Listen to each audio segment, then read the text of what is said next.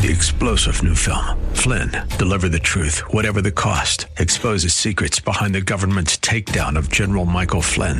Flynn knew what the intel world had been up to. He ordered the first audit of the use of contractors. This set off alarm bells. He told the truth. He was the most dangerous person for Donald Trump to hire. They had to get rid of Flynn. Flynn, deliver the truth, whatever the cost. Available now. Watch it today. Go to salemnow.com. salemnow.com. Welcome to the Georgene Rice Show podcast. This program was originally broadcast live on 93.9 KPDQ. We hope you enjoy the show.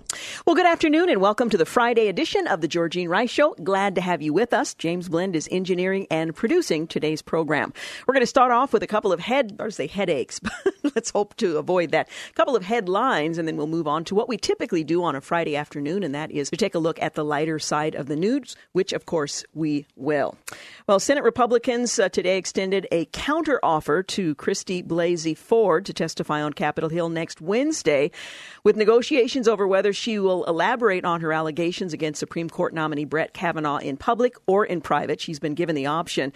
It's been told that Republican senators want an answer by the end of the day. We need to hear from her. One senior source familiar with the process said Monday is the preferred date. That we all know now is not going to happen, but we are open to other things. We're now hearing that Wednesday is a possibility, but there were some strings attached that were unacceptable to the Senate, so they have now issued a counter offer. I think James said he just read a quick headline we haven't confirmed yet, but that if a deal isn't struck by the end of the day, then Monday there's a vote expected. So we'll see what happens there. It's kind of a fluid situation. Senate Judiciary Committee Chairman Chuck Grassley had invited Ford to testify on Monday, gave her until 10 a.m. on Friday to respond. That deadline passed without a deal after her attorney made clear this week that she did not want to testify Monday, but suggested she would another day. Wednesday is now being floated.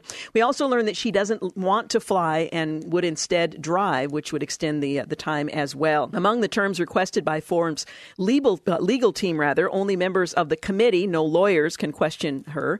Now, one of the things that Senate Republicans wanted to do, because the criticism is you're just a group of old white men, therefore you cannot possibly seek justice or understand the situation. So they had suggested that they would have a female attorney do the questioning for them. Well, the Ford's legal team says, no, that's not acceptable to us. Kavanaugh cannot be in the room at the time. That was never the plan. And Kavanaugh should be questioned first, which makes no sense because the charges have not yet been made public. Now, we've seen secondhand what was published in the Washington Post, but no member of the Senate nor Kavanaugh has seen the actual allegations in the letter. But one of the requests was that Kavanaugh would be questioned first before he had the opportunity to hear Ford's testimony. So again, that makes no sense. It's like you swing the bat before the ball is thrown. It wasn't clear whether Republicans who grant any of those demands, especially making Kavanaugh testify before the hearing allegations, so that series of negotiations is continuing back and forth. Meanwhile, Democrats are saying that even if Judge Kavanaugh becomes Justice Kavanaugh, one Democratic senator said, if we take back Congress, referring to the Democrats, we'll get to the bottom of this. They're already talking about impeaching him if, in fact, he were to be confirmed. So this will not be over. It is assumed if the Democrats take the majority in the Senate, and Mr. Kavanaugh will not be settled, even if a vote is taken and he is confirmed by primarily, one expects, the majority of Republicans.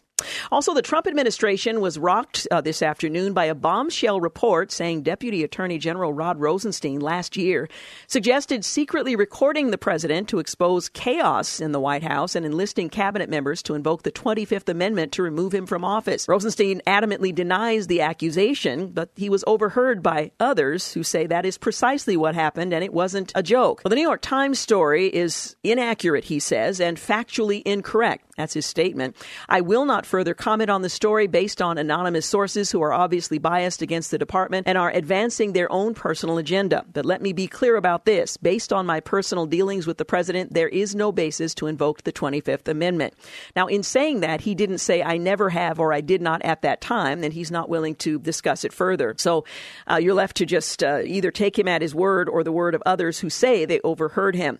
The article, however, is sure to roil White House already suspicious suspicious of some elements within the Department of Justice and the FBI, as the president complains regularly about the Russia probe he calls a witch hunt. Rosenstein, by the way, oversees that probe. Well, the explosive report published by the New York Times said Rosenstein had discussed wearing a wire to tap Trump and pursuing his removal from office in meetings and conversations with Justice Department and FBI officials.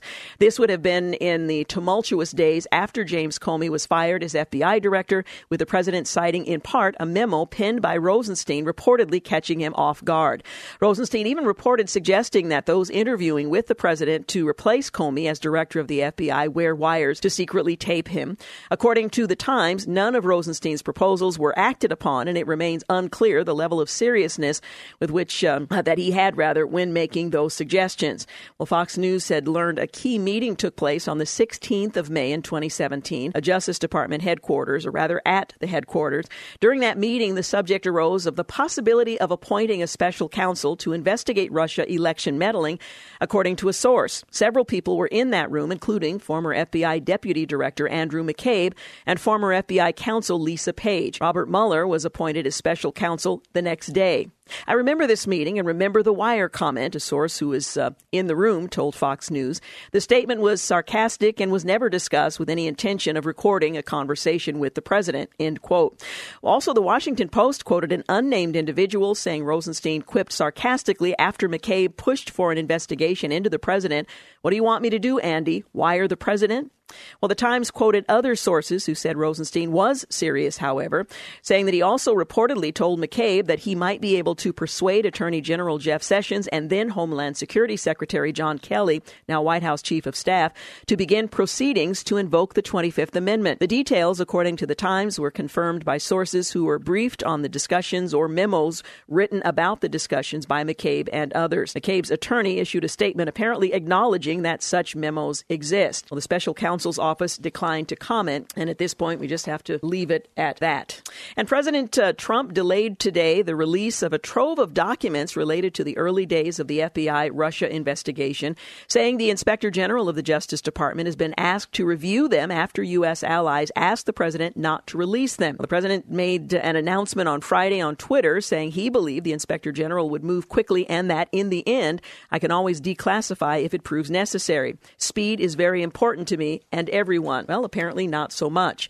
The president had said Thursday night that his administration was dealing with foreign countries that do have a problem, including calls that day from two very good allies, he said. We do have to respect their wishes, but it'll come out. On Monday, the president had ordered the declassification of documents, which include text messages of several FBI and Justice Department officials, including from former FBI Director James Comey, and a portion of a secret surveillance warrant application. Seth Meyers, I won't even go into that. But the president made the extraordinary move in response to calls from his allies in Congress who say that they believe the Russia investigation was tainted by anti-Trump bias within the ranks of the FBI and Justice Department. It also came as the president continued his efforts to undermine special counsel Robert Mueller's probe in the wake of the guilty plea of his former campaign chairman Paul Manafort and amid the ongoing grand jury investigation into a longtime associate Roger Stone. All developing stories which we will revisit next week. 15 minutes after 4 o'clock is our time. You're listening to The Georgene Rice Show. We'll be back. You're listening to The Georgene Rice Show podcast. It's aired on 93.9 KPDQ. 19 minutes after 4 o'clock, you're listening to The Georgene Rice Show on what is now become a fun Friday afternoon. James Blend is engineering and producing, and from time to time, he may actually weigh in on a subject. How's your Friday going, James Blend? The first. The first? James Blend the first, as opposed to the third or junior. I am the first, I suppose, even though my dad's also a James. Oh, so James Blend Jr. Not technically. I think you have to have the same middle name. Oh, never mind. How you doing? I'm not too bad. It's a Friday, so I'm counting the minutes. But other than that, I'm doing pretty good back here. Well, that's good to hear. I noticed that in London, they're trying to help people who, at the end of the week, feel that they're quite exhausted. And in London, if you're hoping to take a rest from your busy schedule and you're being offered an alternative to a coffee break, they now have sleep pods that are available at various places throughout the city where you can grab some shut-eye for about $20 an hour. You can mosey up to a sleep pod and take a little rest. Now, this was inspired inspired by Japanese capsule hotels. Pop and Rest in London's, I think it's Shoreditch area, boasts 4 sleep pods, rooms with dark walls and a lavender aroma to aid in relaxation, each supplied with earplugs and an eye mask. Now, would you take something like that as a place of rest? I'd be a little nervous because I'm not familiar with the place. It's a little space, and well, I think I would make an effort to get familiar with the place, very familiar with the place, repeatedly.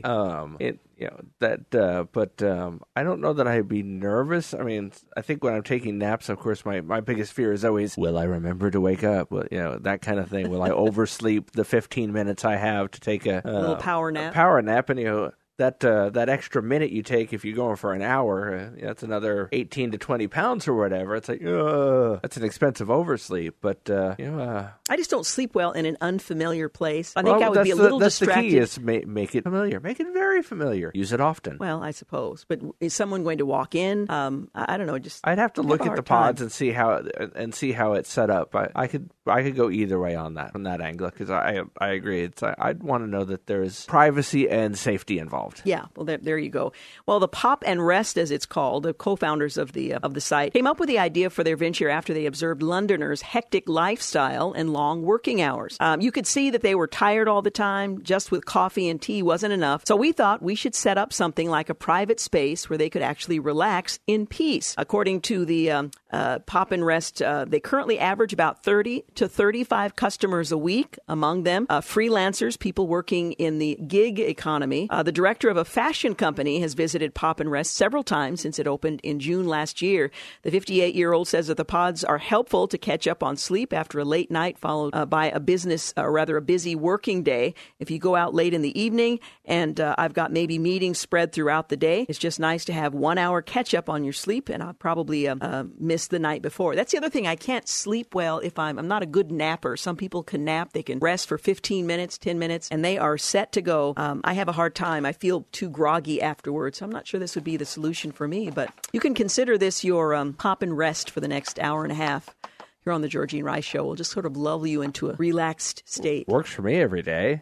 You threatened to sleep when we had a conversation about this earlier. It's funny. I was looking here online at trying to figure out, again, we just talked about the safety and privacy angles of this. And there apparently is a company not too far from this particular establishment that sells these units. So I may leave this brochure or whatever here that they have. I may leave that on the boss's door for him to discover on Monday, because I wouldn't mind having a few of these around here, because then I trust the privacy and the safety angle.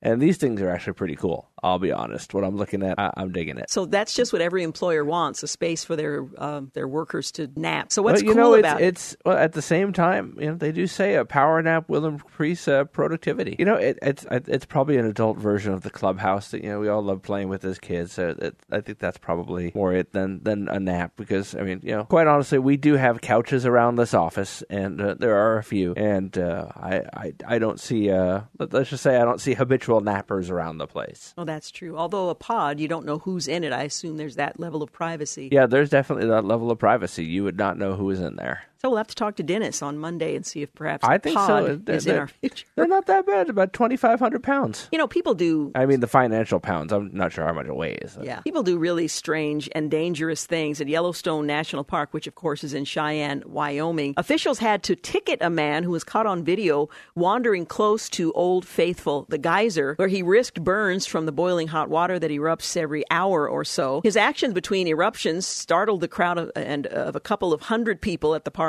most famous attraction. At one point, he laid on the ground near the gurgling hole, which I don't know what he was trying to prove. Maybe he was trying to get a selfie. A bunch of the crowd thought that he was going to jump. We didn't know what was going to happen, says one of the observers who shot the video on Friday. The man appeared to relieve himself on the geyser while the park ranger repeatedly yelled at him to get to safety.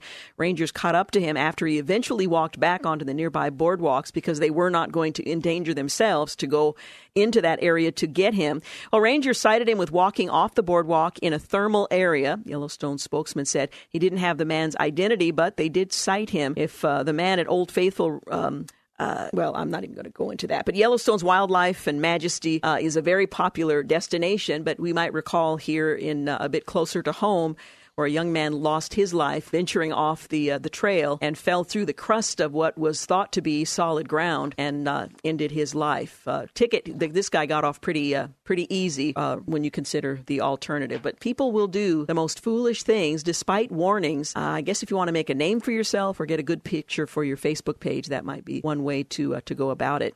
Well, school is back for most people. Most colleges and universities will begin soon, if not already. But a homeowner in Sandston, Virginia, is tired of students coming onto his property while they're waiting for a nearby bus stop. So he chose to erect an electrified fence to ensure that they would, get the message. They don't respect other people's land, the man said. I pick up trash every day. I'm not sure an electrified fence will make any difference with the trash, but that's when the man, identified as ABC8, decided to set up an electric fence, according to the local television station. It's powered by battery, and it wouldn't really hurt anyone, but the fence separates the man's front yard from a school bus stop, according to the news station.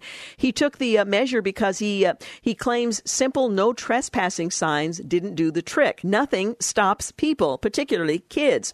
So on Tuesday, this is about a week ago, when many of the children were waiting to take the bus to the first day of school, people began to raise concerns. I touched it. I got a slight shock. It wasn't that great, says one neighbor. I just don't think he understood the neighbor's concerns about the kids. One of them could touch it, fall onto it, and get shocked. Well, I imagine the voltage is quite low, but that was his way of trying to deal with the situation. Well, the man said he's so sick of students at the nearby stop getting on the lawn that he needed to take matters into his own hands. Outraged parents called officials at the local police department. Tucker was later told to remove the fence because it was technically placed on county property. However, he can reinstate the fence as long as it stays on his property line. The message has gotten across. Parents are posting and talking about it, so perhaps this year he can keep the electrified fence, maybe even turn it off, and kids will just be wary of crossing what he has determined is the line. Well, a lesson on how to park a car somehow turned into a swim at a community pool. Maryland's Montgomery County Fire and Rescue Services say it found a car sitting in the middle of the city's pool over the weekend following a driver error during a parking practice session. I'm not sure how you end up in the middle of a pool parking, or at least attempting to park, because one would assume that you would be moving at such a slow rate of speed that you couldn't possibly end up in the middle of a pool. But photographs posted on Twitter showed the car halfway submerged in the pool at the North Creek Community Center, which had been closed for the season. A spokesperson for the service tweeted that there were no injuries. Both people managed to climb out themselves. He said in an interview with the Washington Post that a man and a woman in their 50s and 60s, respectively, were in the car, although it wasn't clear who was behind the wheel. Apparently, neither wanted to confess or admit that it was them. Wow, in the middle of a pool. You're listening to the Friday edition of the Georgene Rice Show, about 29 minutes after 4 o'clock, having a bit of fun, taking a look at the lighter side of the news. We'll be back.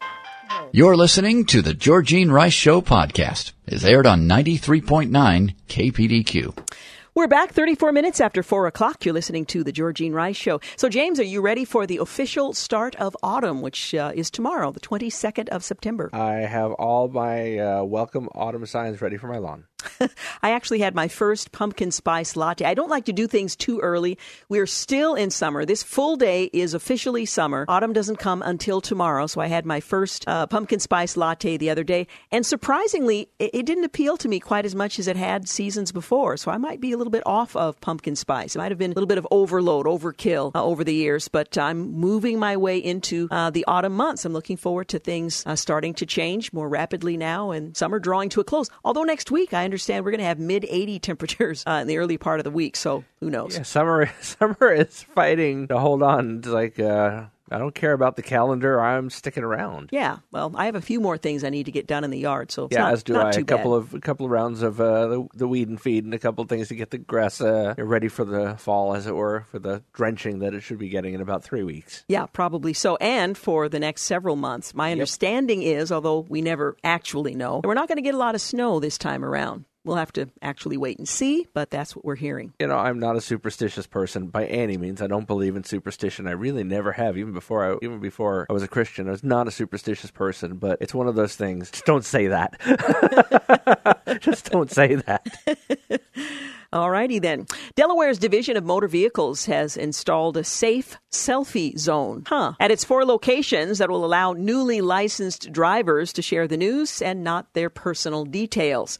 Well, the WBOC-TV reports that the zones feature a bright backdrop in front of which people can take pictures of themselves to share on social media in lieu of sharing photographs of their driver's license, which is something you probably are tempted to do when you've just earned yours.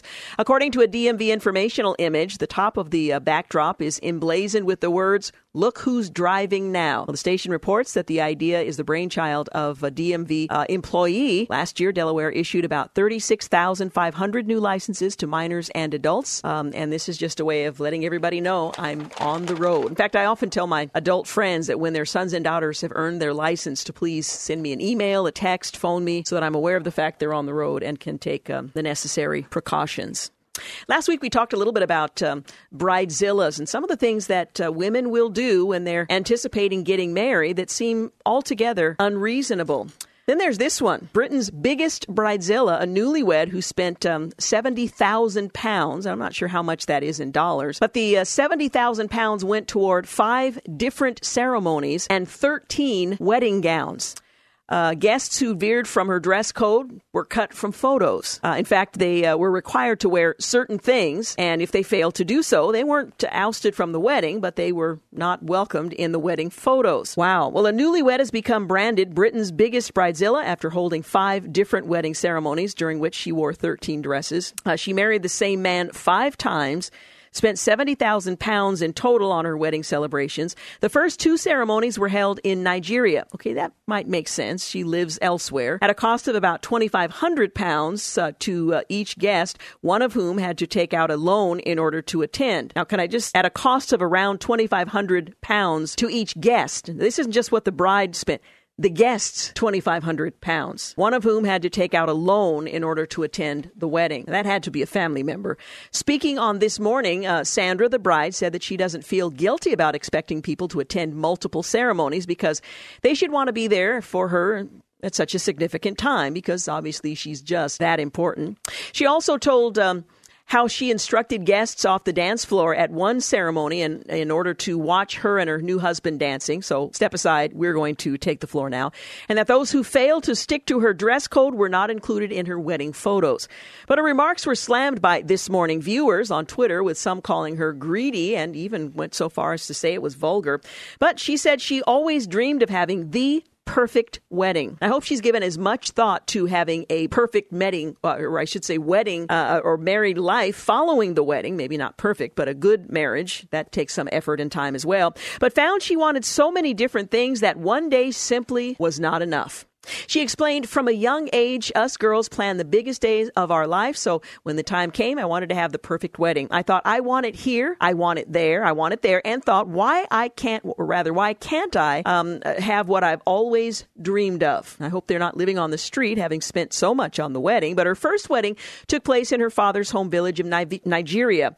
And her second was a huge party in a hotel in Lagos. That cost about 2,500 pounds to attend. Let's clarify that. If you wanted to attend, you had to pay $2,500. One of her guests took out a loan.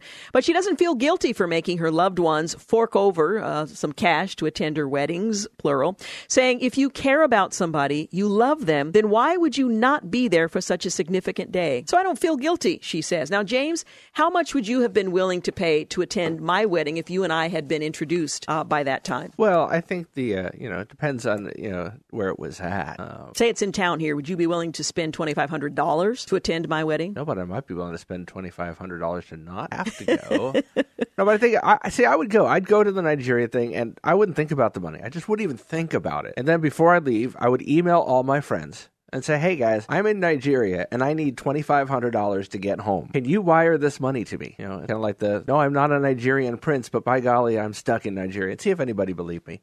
Wow. I think it would work. By the way, the bride says that she would do the same. I have done the same, so I think it's fine. Apparently, she's had to fork over some cash to attend others' weddings. She told how during the hotel party, she kicked her guests off the dance floor so that they could watch her and her new husband dance all night. And she refused to let those who hadn't followed the code to remain.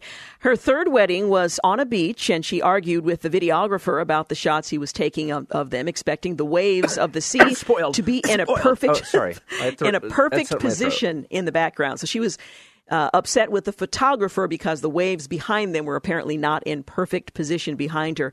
For her fourth wedding, she had a much more low-key ceremony at a registry office in Coventry and was furious when many of her family and friends refused to attend because, well, they'd been to so many of her other celebrations already. Little guest fatigue.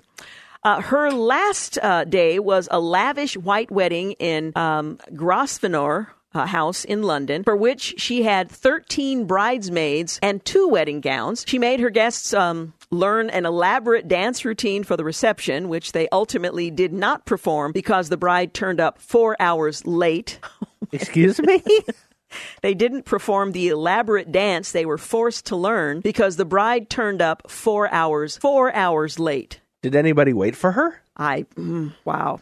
She says she's thrilled with how her weddings turned out, saying, honestly, they were everything I've ever imagined. 4 hours late.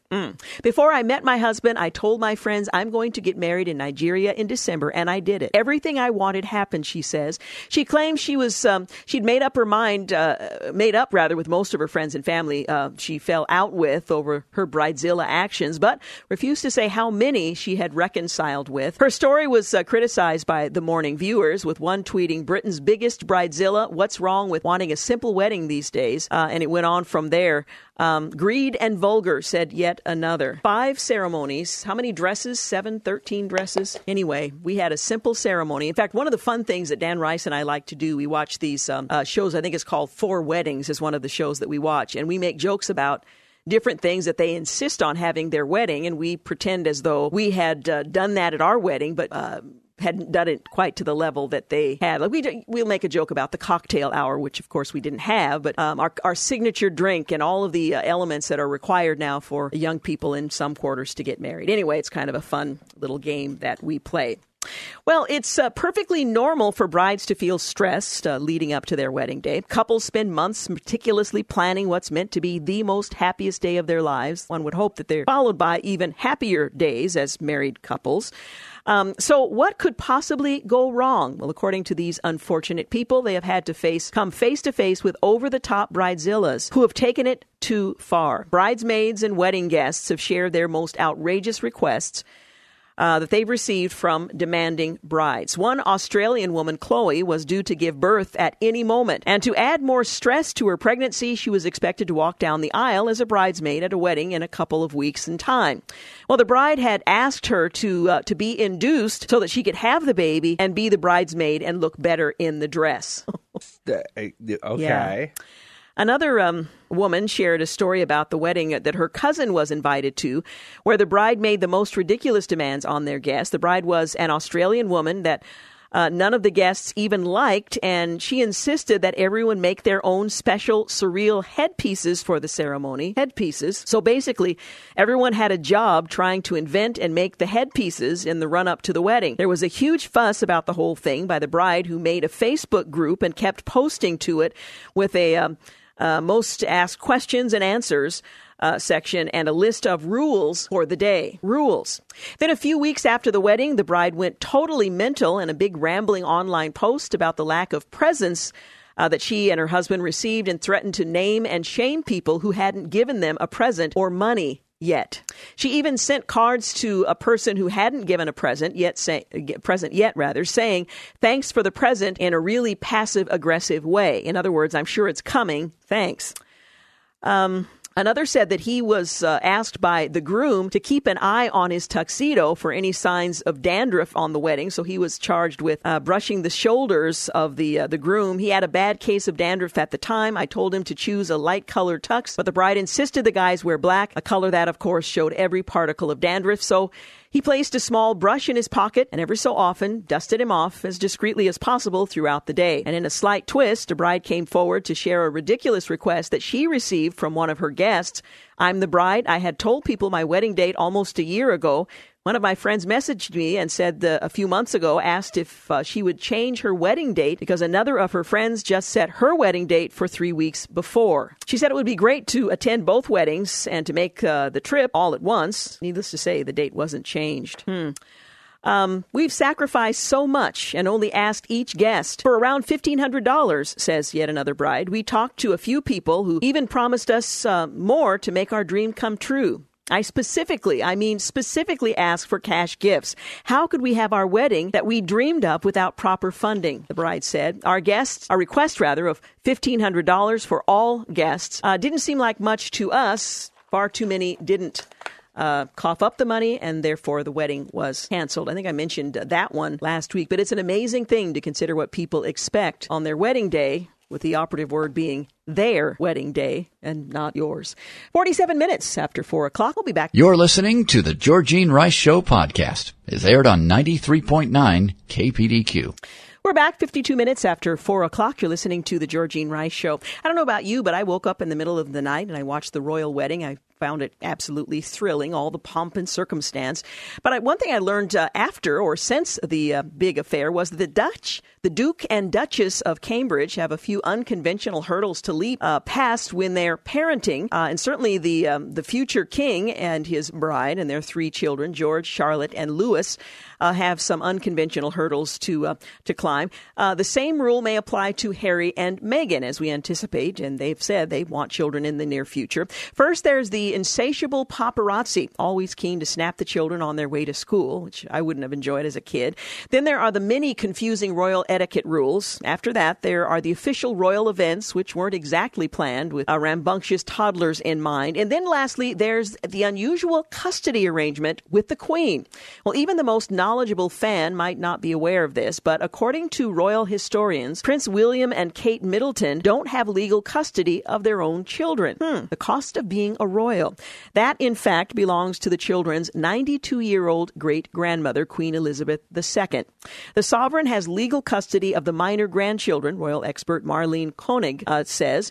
This goes back to King George I, who ruled in the early 1700s, and the law's never been changed. He did it because he had very poor relationships with his son, the future King George II. So they had this law passed that meant that the king was the guardian of his grandchildren.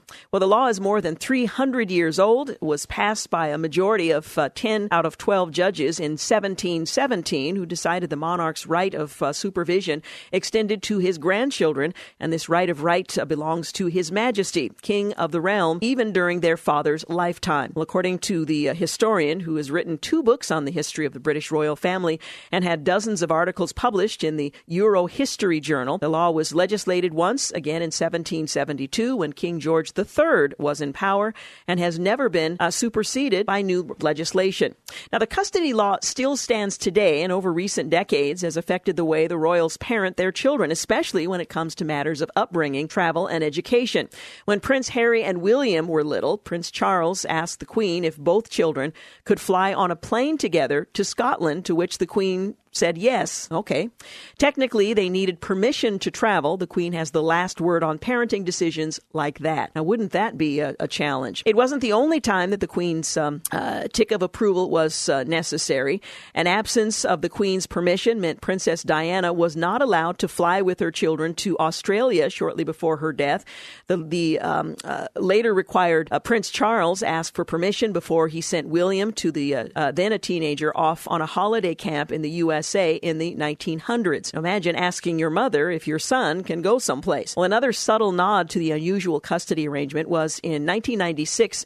the divorce agreement between the Duke and Duchess of Wales, Prince Charles and Diana, and the Duke and Duchess of York, Prince Andrew and Sarah Ferguson. Custody is not included in those documents because they did not legally have custody of their children to begin with. Well, the law also explains why Princess Diana wishes for her brother and mother to be Harry and William's legal guardians as laid out in her will were swiftly ignored by the palace. Put simply, Diana didn't have final say on the boy's upbringing or anything to do with the care and control of her sons. The Queen did.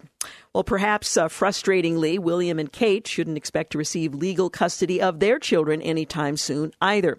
According to the historian, in the event of the Queen's passing, the legal custody of George, Charlotte, and Louis, and any other grandchildren in the palace will be passed on to their grandfather, Prince Charles, who would then be king. The situation will be the same for any future children born to the Duke and Duchess of Sussex, Prince Harry and Meghan Markle. Thankfully, the historian says the palace doesn't make a big deal out of the law, or rather didn't in 2018, and doubts Charles, who she describes as very respectful of his son's parenting, would ever overshadow important or meaningful decisions.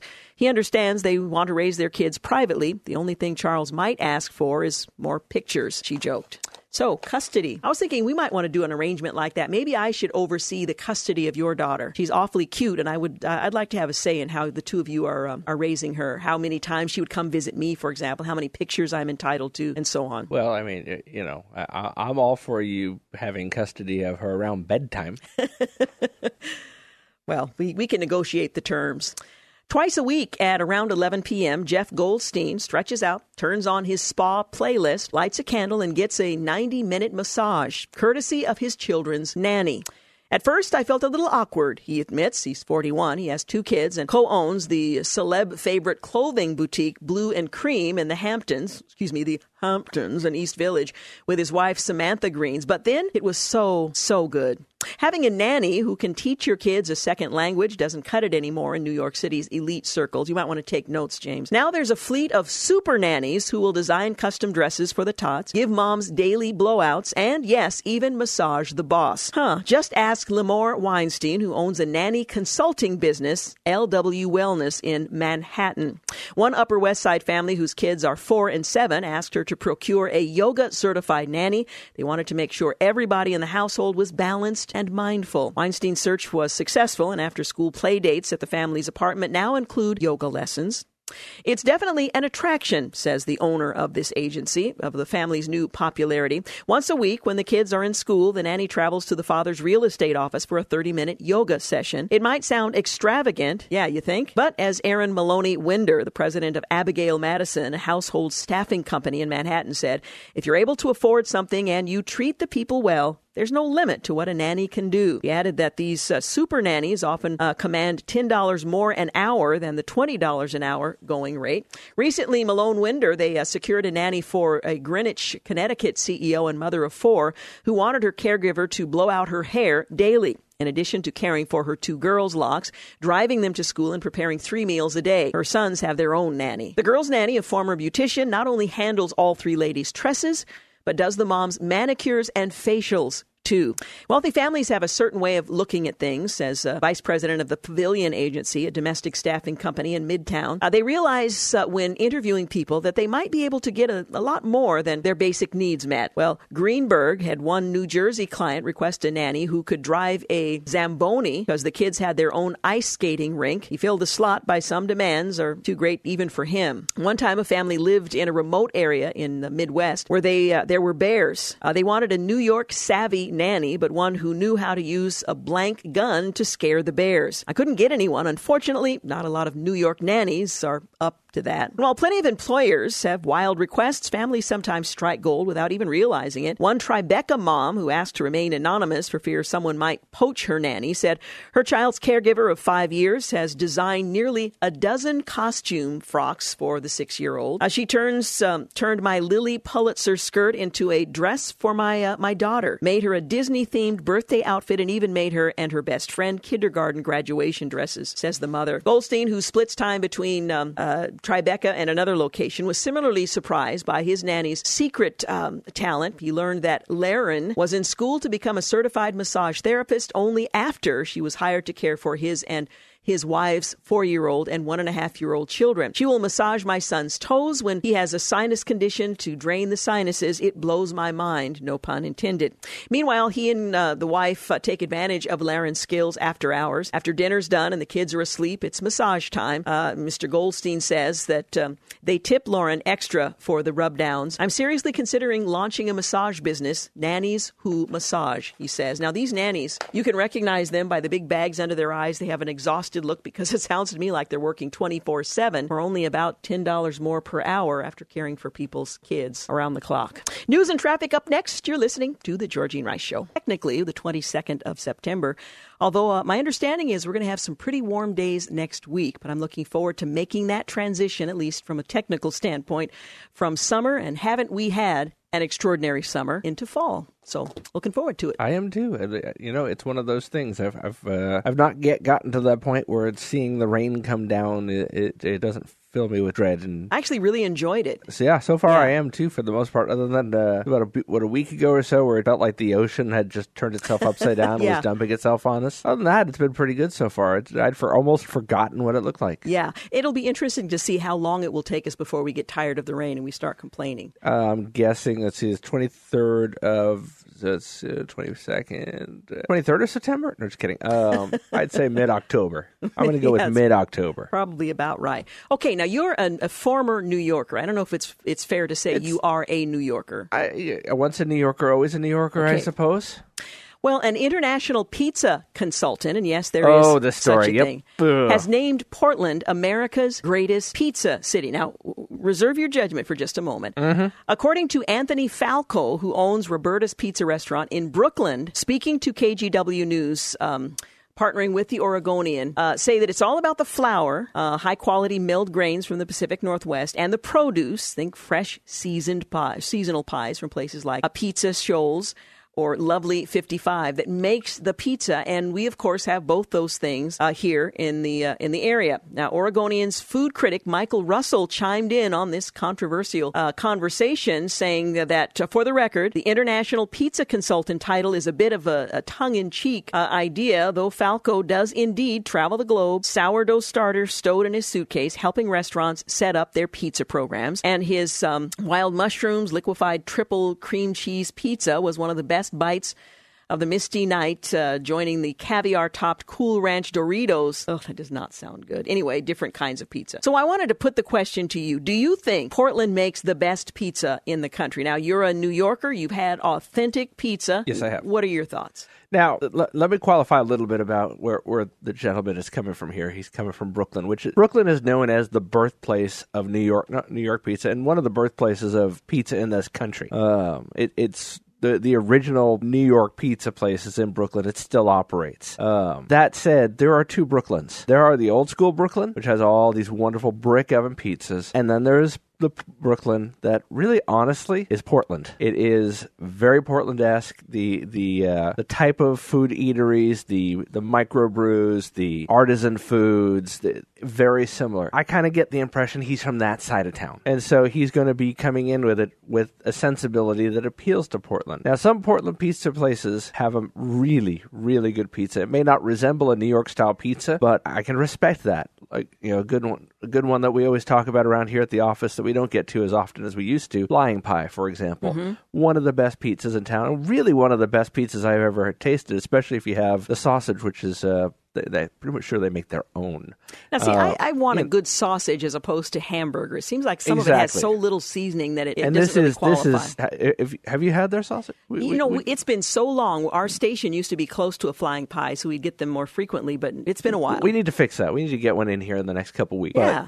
But the thing for me is that it is some of it is the more artisans are very good food. But the pizza itself has become so stretched, if you will, pardon the pun, from what its original intent was, that I can't call it pizza. I mean, Flying Pie, that's a pizza. I have no problem with that. But some of these things where it's drenched in ranch dressing and covered in kale, I mean, I'll be honest, as a New Yorker, I have issues with the Hawaiian pizza, for example. Okay, now you get personal. I know. I understand that. As I've explained to people, if you go back to New York and they serve a Hawaiian pizza, walk out because you're in a tourist-geared pizza place. If you want a true New York place, you want the kind of place that will throw you out for asking for a Hawaiian pizza.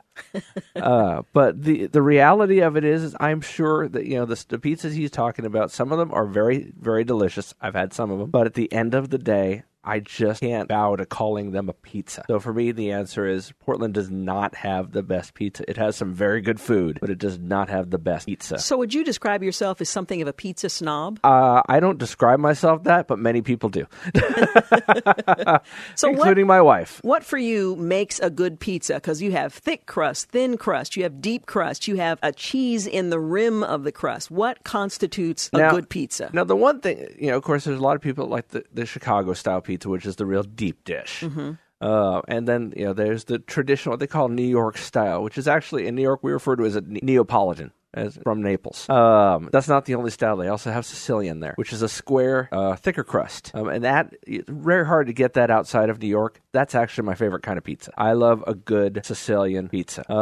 But square, cut in pieces. You get the middle piece because there's no crust whatsoever. It's just all cheese and sauce. But what makes a really good pizza, and it's very hard in New York, outside of New York, it's the water. It's not the flour, it's the water. It's the hard water versus soft water thing. The best pizzas I've had outside of New York are places that charge an arm and a leg because what they've done is they've brought water in from New York. And that is part of what makes the pizza crust rise in just a certain way, not too chewy, not too much. One, the box should never, you should not be able to reuse the box. It should be greasy. Okay, there you go. That's a key. You should be able to fold the slice and it doesn't crack on the bottom. And the reality of it is the sauce that you make and your crust should be good enough that even though you put toppings on it, it's not the centerpiece. If you put so much toppings on it that you can't see the cheese, you can't see the crust, you can't see the sauce, you're kind of hinting that maybe the sauce and the crust aren't so good. Like I said, the one that falls outside that rule, flying pie, because they dump a lot of toppings on them, and they're all so good, and so is their sauce. So they managed to pull it off. Okay. And for the record, no, they did not pay me for this performance. Here are some pizzerias that we're being told are the best in Portland. Tell me if you've tried them, and if so, what you think. East Gleason Pizza Lounge. I have not tried them. Okay. Two-roomed pizzeria.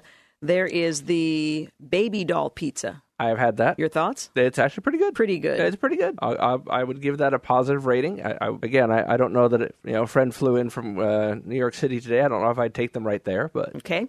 Pizzeria Otto. I have not had that one. Yeah, it's in the Roseway neighborhood. I haven't heard of it myself. No. Let's see, what's this next one? Taste Bud, the name of a pizzeria. No, I've not tried that. The thing that, of course, the big thing being Portland, some of these pizza places, because I looked at the list the other day when the story came out, some of these are carts. Yeah, that's true. And Taste Bud is a farmer's market. Yeah, pizzeria. So some of them are just like, I don't hear much about because carts move around a little bit. I mean, even if they have a great reputation, it's tough to get to every pizza cart. Now, this one, they say it's an early kitchen sink creation. Leeks, green olives, red peppers, golden raisins. Now, this does not sound like a James Blend pizza. No, that is James is a topping minimalist. Golden raisins on a pizza, I'd have to say no to that. Scotty's Pizza Parlor. Yes. And? Good. Very, very good. Handsome Pizza. Well, the name seems like something I would hang out at. I can't say I've been there. It's in Northeast Portland. Pizza Jerk. That sounds mean. Well, it sounds New Yorkish, though. I'll be honest. Yeah. Thin crust, East Coast style pies. Lovely 50-50. No. Yeah, see, you're learning something here today. Learn a little bit here. And let's see, the number one pizzeria, at least according to this survey, a Pizza Shoals. A Pizza Shoals is kind of legendary in Portland. It is probably, I personally like flying pie best, but quality-wise, I'd say it's probably the best pizza in town. Wow. A Pizza Shoals is, it's not a true New York. I think they think they're more New York than they are, and that's okay. It's just a very, very, very good pizza.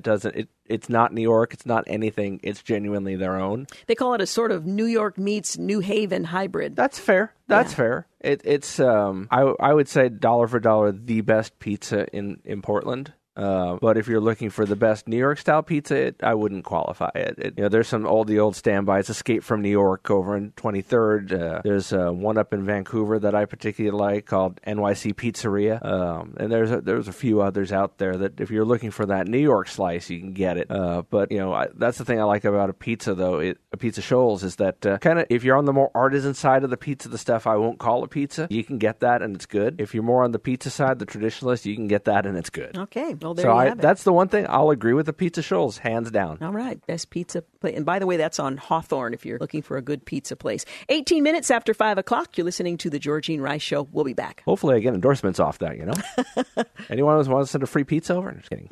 You're listening to The Georgene Rice Show podcast. It's aired on 93.9 KPDQ. We are back 23 minutes after 5 o'clock. You're listening to The Georgene Rice Show.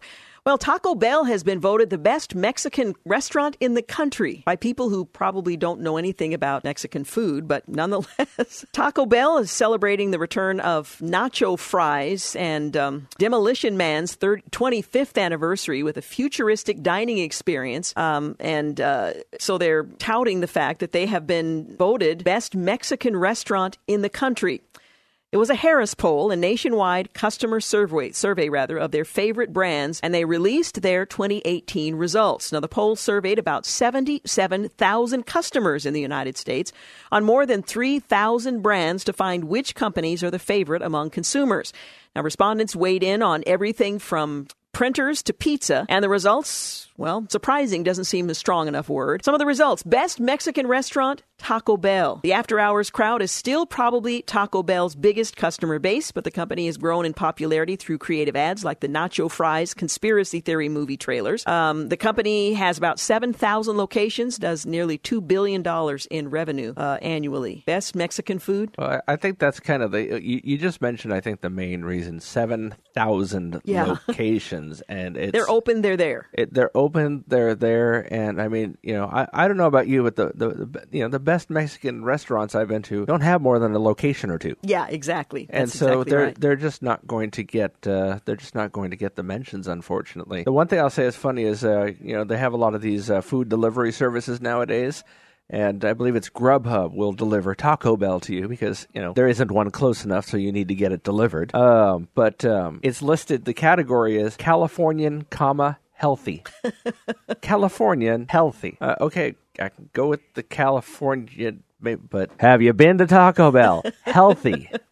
Yeah, I guess healthy is a relative thing. Okay, best burger restaurant, Five Guys. This is a Virginia burger chain. They now have 1,500 locations, 13 countries. The company started in 1986 with Jerry Merle and his 4 sons, the original Five Guys. All of the sons are still with the company, which now employs about 15,000 people. Five Guys? Five Guys is certainly a very good national burger and one of my favorites. Nationally, there's a chain that's not in Portland yet called Shake Shack. That's my personal favorite. Yeah, I've been hearing about that. Although locally, I will admit I am fully committed to the Killer Burger. Not many of them, so they may make their way up the list. Exactly, at some point. They're not quite there in numbers, but I'm definitely looking forward to the first Shake Shack in the Northwest coming this fall. So. Oh, really? Do you know where? Seattle. Oh, Seattle. Hey, it's going to be north or south basically. You want to go to Shake Shack, you got to go north. You want to go to In-N-Out, you got to go south to Salem. So yeah, I guess so. Okay, best coffee shop. This is a little surprising. Krispy Kreme. Okay, it's probably more about the donuts than the coffee, but there's no question Krispy Kreme reigns supreme in the fried dough area. The company, they turned 81 in July. They have locations all over the world. They opened their 1,000th shop in Kansas City, Kansas in 2015. The first customer received a dozen free donuts every week for a year. It's not a lot of donuts. Yeah, and but the interesting thing is that's the best coffee shop. I guess they have good coffee. I'm not a big coffee person, but I have long since,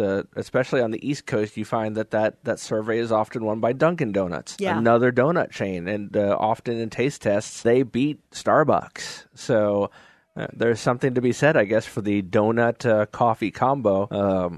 For me though, I'm about the Dutch Bros. There you go.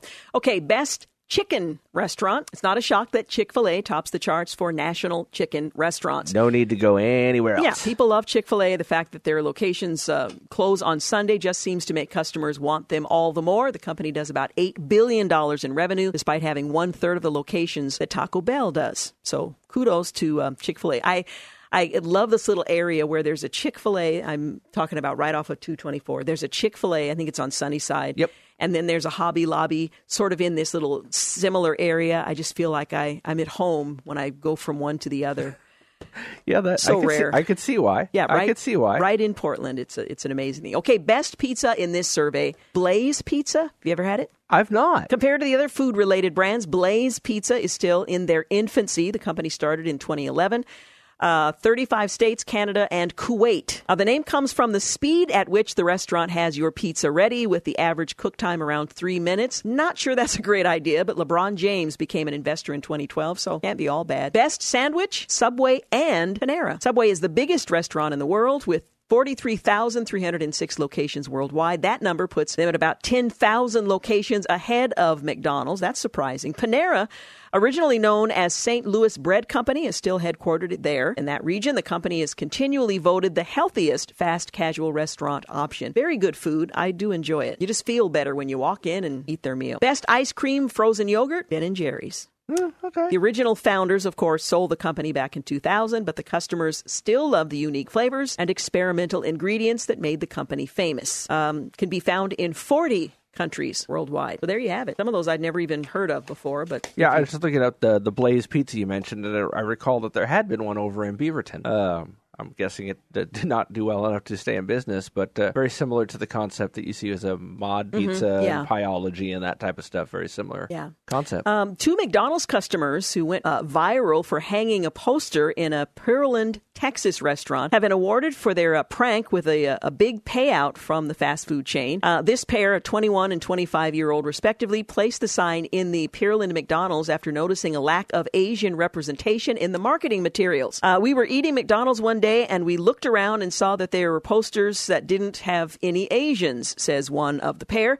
They had other races but no Asians, so we felt like it was our duty to put ourselves up, which they did. So they concocted a scheme that involved buying McDonald's uniforms from Goodwill, creating fake badges to have their sign placed in the store. Although the friends were worried about getting in trouble, the sign remained in the store unnoticed for 51 days until the pair posted about their prank on Twitter, where it went viral. Now, they're being rewarded for their stunt on the Ellen DeGeneres show. The two men found out that the McDonald's wants more Asian American representation in their marketing and is going to feature both of them in an upcoming campaign. But the good news doesn't end there. Each will be given $25,000 for their participation in the promotion. We should take a picture of us. We don't see enough middle-aged women and young fathers at McDonald's. Sure. Let's do it. Absolutely. I could use $25,000. We could look forlorn in the picture. I'll grab my phone during the break. We'll take a selfie. There you go. We'll be back. You're listening to the Georgene Rice Show podcast. It's aired on 93.9 KPDQ. We're back. You're listening to the Georgene Rice Show. 37 minutes after 5 o'clock is our time. Well, a German triathlete was banned from an all-you-can-eat sushi restaurant after eating nearly 100 plates of fish. Jaroslav Bobrowski, an Ironman competitor, visited running sushi in Bavaria last weekend for a never-ending meal. I mean, you got a big appetite, you want to go to an all-you-can-eat. This one apparently was just a little too big.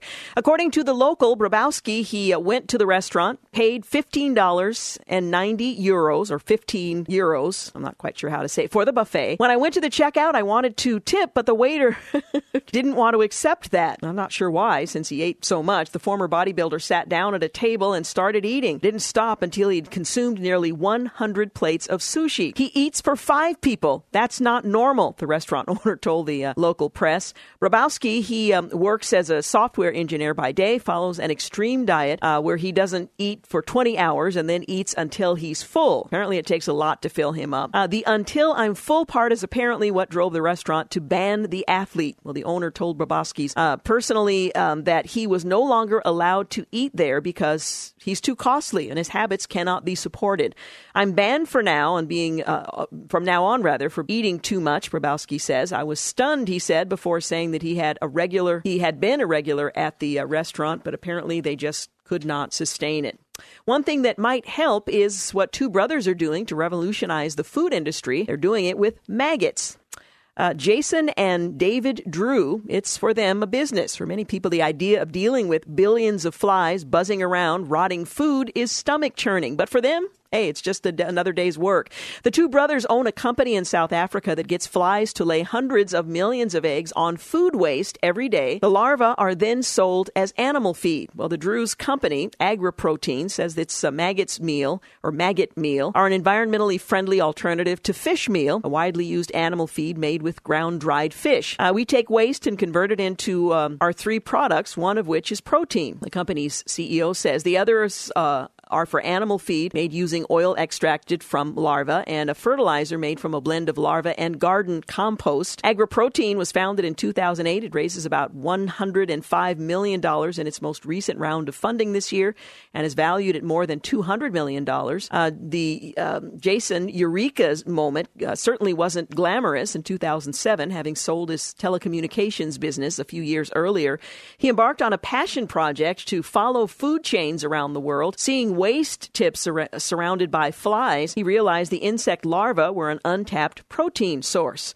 So the Drews say that they've been fascinated with insects ever since they used flies and maggots to go fishing as children at their grandparents' home in England. Combining that interest with a desire to make food supplies more environmentally sustainable, they started research into the science behind insect farming. We call it nutrient recycling. They're recycling waste nutrients into natural protein for chicken and fish. Today, AgriProtein has fly factories in Cape Town and Durban. Each factory contains about 8.4 billion flies and takes in 276 tons of food waste every day. The flies lay 340 million eggs on the waste every day. And of course, these meals out of maggots took a while to succeed, but they're apparently succeeding. We spent nearly 5 years in abject failure, says one of the brothers. If I had known how hard it would be and how much it would cost, I probably would not have started. The brothers received 2 grants from the Bill and Melinda Gates Foundation to help fund their research, but they found it harder than expected to master techniques for increasing the number of larvae and keeping them alive for long enough. They also encountered problems keeping costs under control as they tried to grow the business, but finally, things started to click. The fledgling industry is growing now, and it's exciting times, they say, for humanity as we start to tackle waste and protein problems all in one. I'm maggot farming. Well, when marketing food, not necessarily the food we were just talking about for fish and for chickens, there's a color that apparently appeals to us more than any other. From burgers to fries, crispy chicken to pizza, there's one thing that fast food chains have in common, and it's not the unhealthiness of the menu options. You might notice that the majority of junk food chain restaurants feature the same shade of yellow in their logos, and marketing experts say there's a very good psychological reason for that. So if you want to resist consuming the stuff, look away. Marketing advisors and founder of the Business Academy in Lancashire, Nikki Hesford, says that the color plays a key role in attracting or repulsing people. Yellow elicits feelings of warmth and comfort, which is why so many brands, including McDonald's, Burger King, Subway, Pizza Hut, In-N-Out, Taco Bell, use it in their logos. Choosing the right colors for a brand logo is an important task, as research by Color Communications, Inc. found. It takes just 90 seconds for someone to form an opinion of a brand, and between 62% and 90% of people make that decision on the colors used alone. Now, many fast food chains also use red in their logos as the color makes us feel hungry and impulsive, according to marketing experts. McDonald's, Burger King, Pizza Hut, and the U.S. chain In-N-Out are among the restaurants that use these colors in their signs. The use of red and yellow in fast food signs is called the ketchup and mustard theory, as the pairing of these two shades makes customers want to stop and grab a bite to eat. So it's not you, it's the marketing. But some just use the comforting shade of yellow, such as Subway and Taco Bell. Subway Subway, for example, pairs comforting yellow with an earthy green, which Ms. Hesford says indicates the brand wants to market itself as being healthier than other fast food chains.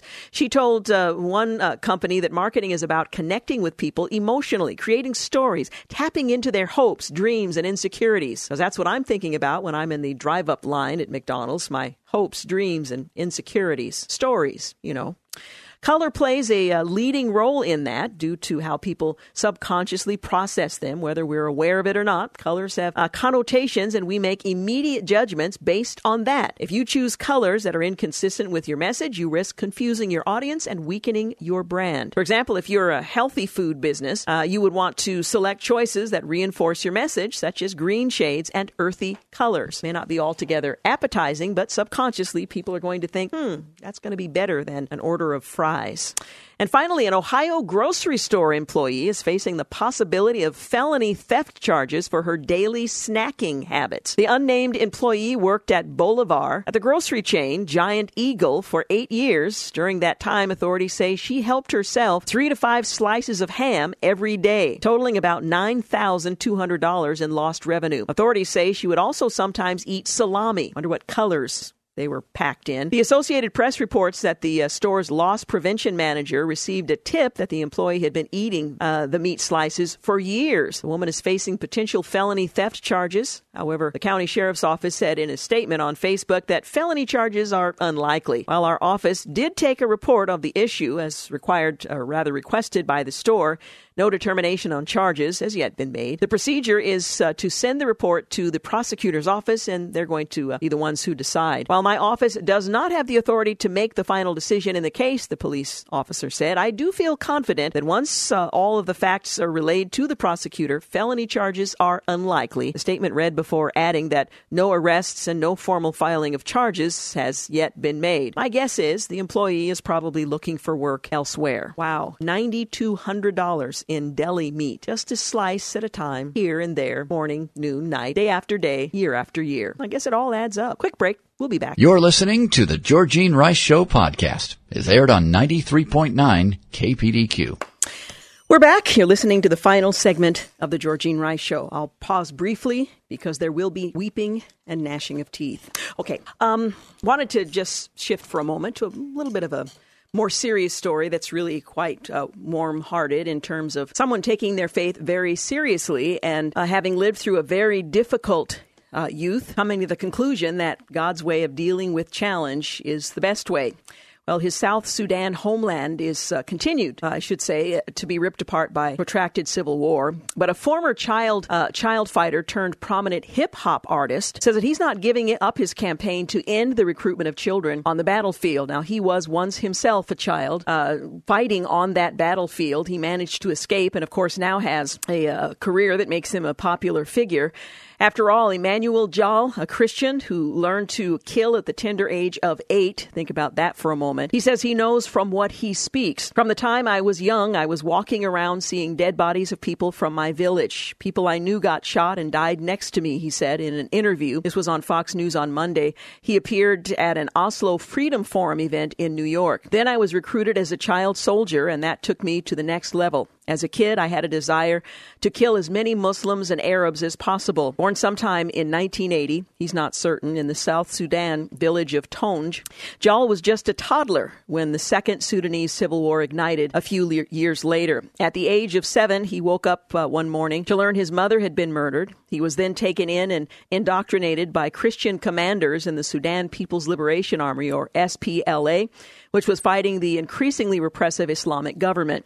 I was taken and trained. I was taught how to fire a gun, how to attack, how to fight, how to take care of myself, he recalled. The training was difficult, but it would have been much harder if I hadn't seen all that I had seen. The flashbacks, the suffering of the people, the bitterness of what allowed me to get through and finish the training, he writes of himself at 7. Jal says he got lucky 5 years later when he was rescued by a British aid worker and ushered off to school. In his words, trading a gun for a pen. Well, more than 25 years later, the memories still sting. To cope, he relies on his the Christian concept of forgiveness. He says forgiveness is a process because you get hit every day. I have seen this war take my loved ones away, but you have to know that the dark force, which can push to achieve great things, can also make you become like the same people who exploited you. He explained that so we all have to find something that we can hold on to, something that makes our life significant, and use it to make a contribution. Well, a contribution he is making. For Jal, that something is his music. In addition to his activism, he's managed to make a living and ignite a substantial following as a hip-hop musician. With songs like War Child and Ceasefire, he shares vignettes of his life and aims to motivate the youth in his homeland to seek peace, prosperity, and unity. It's a heavy lift. I just did an album with my sister who is in the refugee camp, and the music has also allowed me to manage her thoughts and anger. She was raped several times and has witnessed so many atrocities, he said. The area I come from in South Sudan, 4 in every 5 women has been raped. So many have become pregnant out of that circumstance. And then kids, young men castrated, 60 people from just my family killed. How do I process that? I have to balance and say, hey, I know these forces. I will be the bridge and the hope. Well, Jal has also been an outspoken critic against those in the American hip-hop culture who exploit themes of drugs, sexual violence, greed, and gangs. Yet despite a global awareness of what is still happening inside South Sudan, the country the United States spent billions on and led the push to formally declare as the world's newest country in 2011, there's no end in sight for the bloodshed. The ongoing civil war there, which broke out in 2013 as a power struggle between President Salva Kiir, who accused his former deputy of plotting a coup attempt, is heading toward its 6th year. And the recruitment of child soldiers is still rising, according to UNICEF. A report released by Amnesty International this month also casts an even murkier light on the depths of depravity in South Sudan. The investigation found civilians have been burned alive, hung in trees, swung into tree trunks until dead, shot indiscriminately while hiding in swamps, and run over with armed vehicles by government forces in rebel-occupied areas. And yet this young man somehow has found it in his faith, in his heart, to forgive and to urge others to do the same. It's an amazing thing to consider. God working in the heart of a young person who has been so deeply wounded. Taking a look at what's coming up next week on the program. On Monday, we're looking forward to a conversation with Rod Gregg. He's the author of The Word, the history of the Bible and how it came to us. It's important for those of us who take God's Word seriously to have a bit of that history and how the scriptures were canonized. We'll talk about it on Monday. And then on Tuesday, we're looking forward to a conversation with Sandy Snavely and Connie McClellan. We had anticipated a conversation this week, but due to some personal challenges and a health crisis, we rescheduled for Tuesday, and I've just learned that the situation has shifted, and so I'm putting that date in pencil because that could change as well. But our plan is to talk with Sandy and Connie on Tuesday, and we're going to be talking about the Masterpiece Conference, The Art of Finishing Well. I suppose it's easy to start out well. I started as an athlete, as a runner, and starting out of the blocks very quickly, that's the easy part, although it does require some skill. But finishing well, finishing strong, well, that's a whole nother matter. We'll talk with Sandy and Connie about that on Tuesday. And we're also going to talk with Denise Pass, author of Shame Off You, From Hiding to Healing. We'll talk about the damage that shame, when it's misplaced, can do and how to move away from that to healing. On Wednesday, we'll talk with April Yamasaki, author of 4 Gifts, Seeking Self-Care for Heart, Soul, Mind, and Strength. Now, this is in a biblical perspective, not this self-focus that, to the exclusion of everything else, makes us be far more focused on self than we ought. And then on Thursday, we'll talk with Meg Wilson, author of Hope After Betrayal, Healing When Sexual Addiction Invades Your Marriage. It's a revised and expanded edition. We'll talk with Meg about that. And then on Friday, we will lighten up. Now, it's going to be an interesting week next week because there may be a hearing of some sort. In the Kavanaugh case, there's ongoing investigation into a number of things that could break next week. So if there is breaking news, we will certainly break in even on Friday, this or next week. So be assured of that. So I hope you'll join us. I want to thank James Blend for producing and engineering today's program and engineering and producing all this week and next. And thank you for making the Georgene Rice Show part of your day. Have a great weekend. Good night. Thanks for listening to the Georgene Rice Show podcast. If you'd like to download a podcast of the show or would like more information on today's guests, please visit the show at kpdq.com or on Facebook. Follow the show on Twitter at GRice Show and like us on Facebook. And join us live every weekday at 4 for more critical thinking for critical times on 93.9 KPDQ. 3-star General Michael J. Flynn, head of the Pentagon Intelligence Agency, knew all the government's dirty secrets. He was one of the most respected generals in the military. Flynn knew what the intel world had been up to. He understood its funding. He ordered the first audit of the use of contractors. This set off alarm bells. The explosive new documentary, Flynn, Deliver the Truth, Whatever the Cost, uncovers the facts behind this scandal. Flynn told the truth. He was the most dangerous person for Donald Trump to hire. I find out the worst enemy that I'm going to face in my life is right here in America. They took my assessment and they wanted me to change it. And I was like, I'm not changing it. They had to get rid of Flynn. With in-depth interviews, archival footage, and never-before-seen personal records of the man behind the headlines. I just felt like I was drowning. Flynn, Deliver the Truth, Whatever the Cost. Available now. Watch it today. Go to salemnow.com. salemnow.com.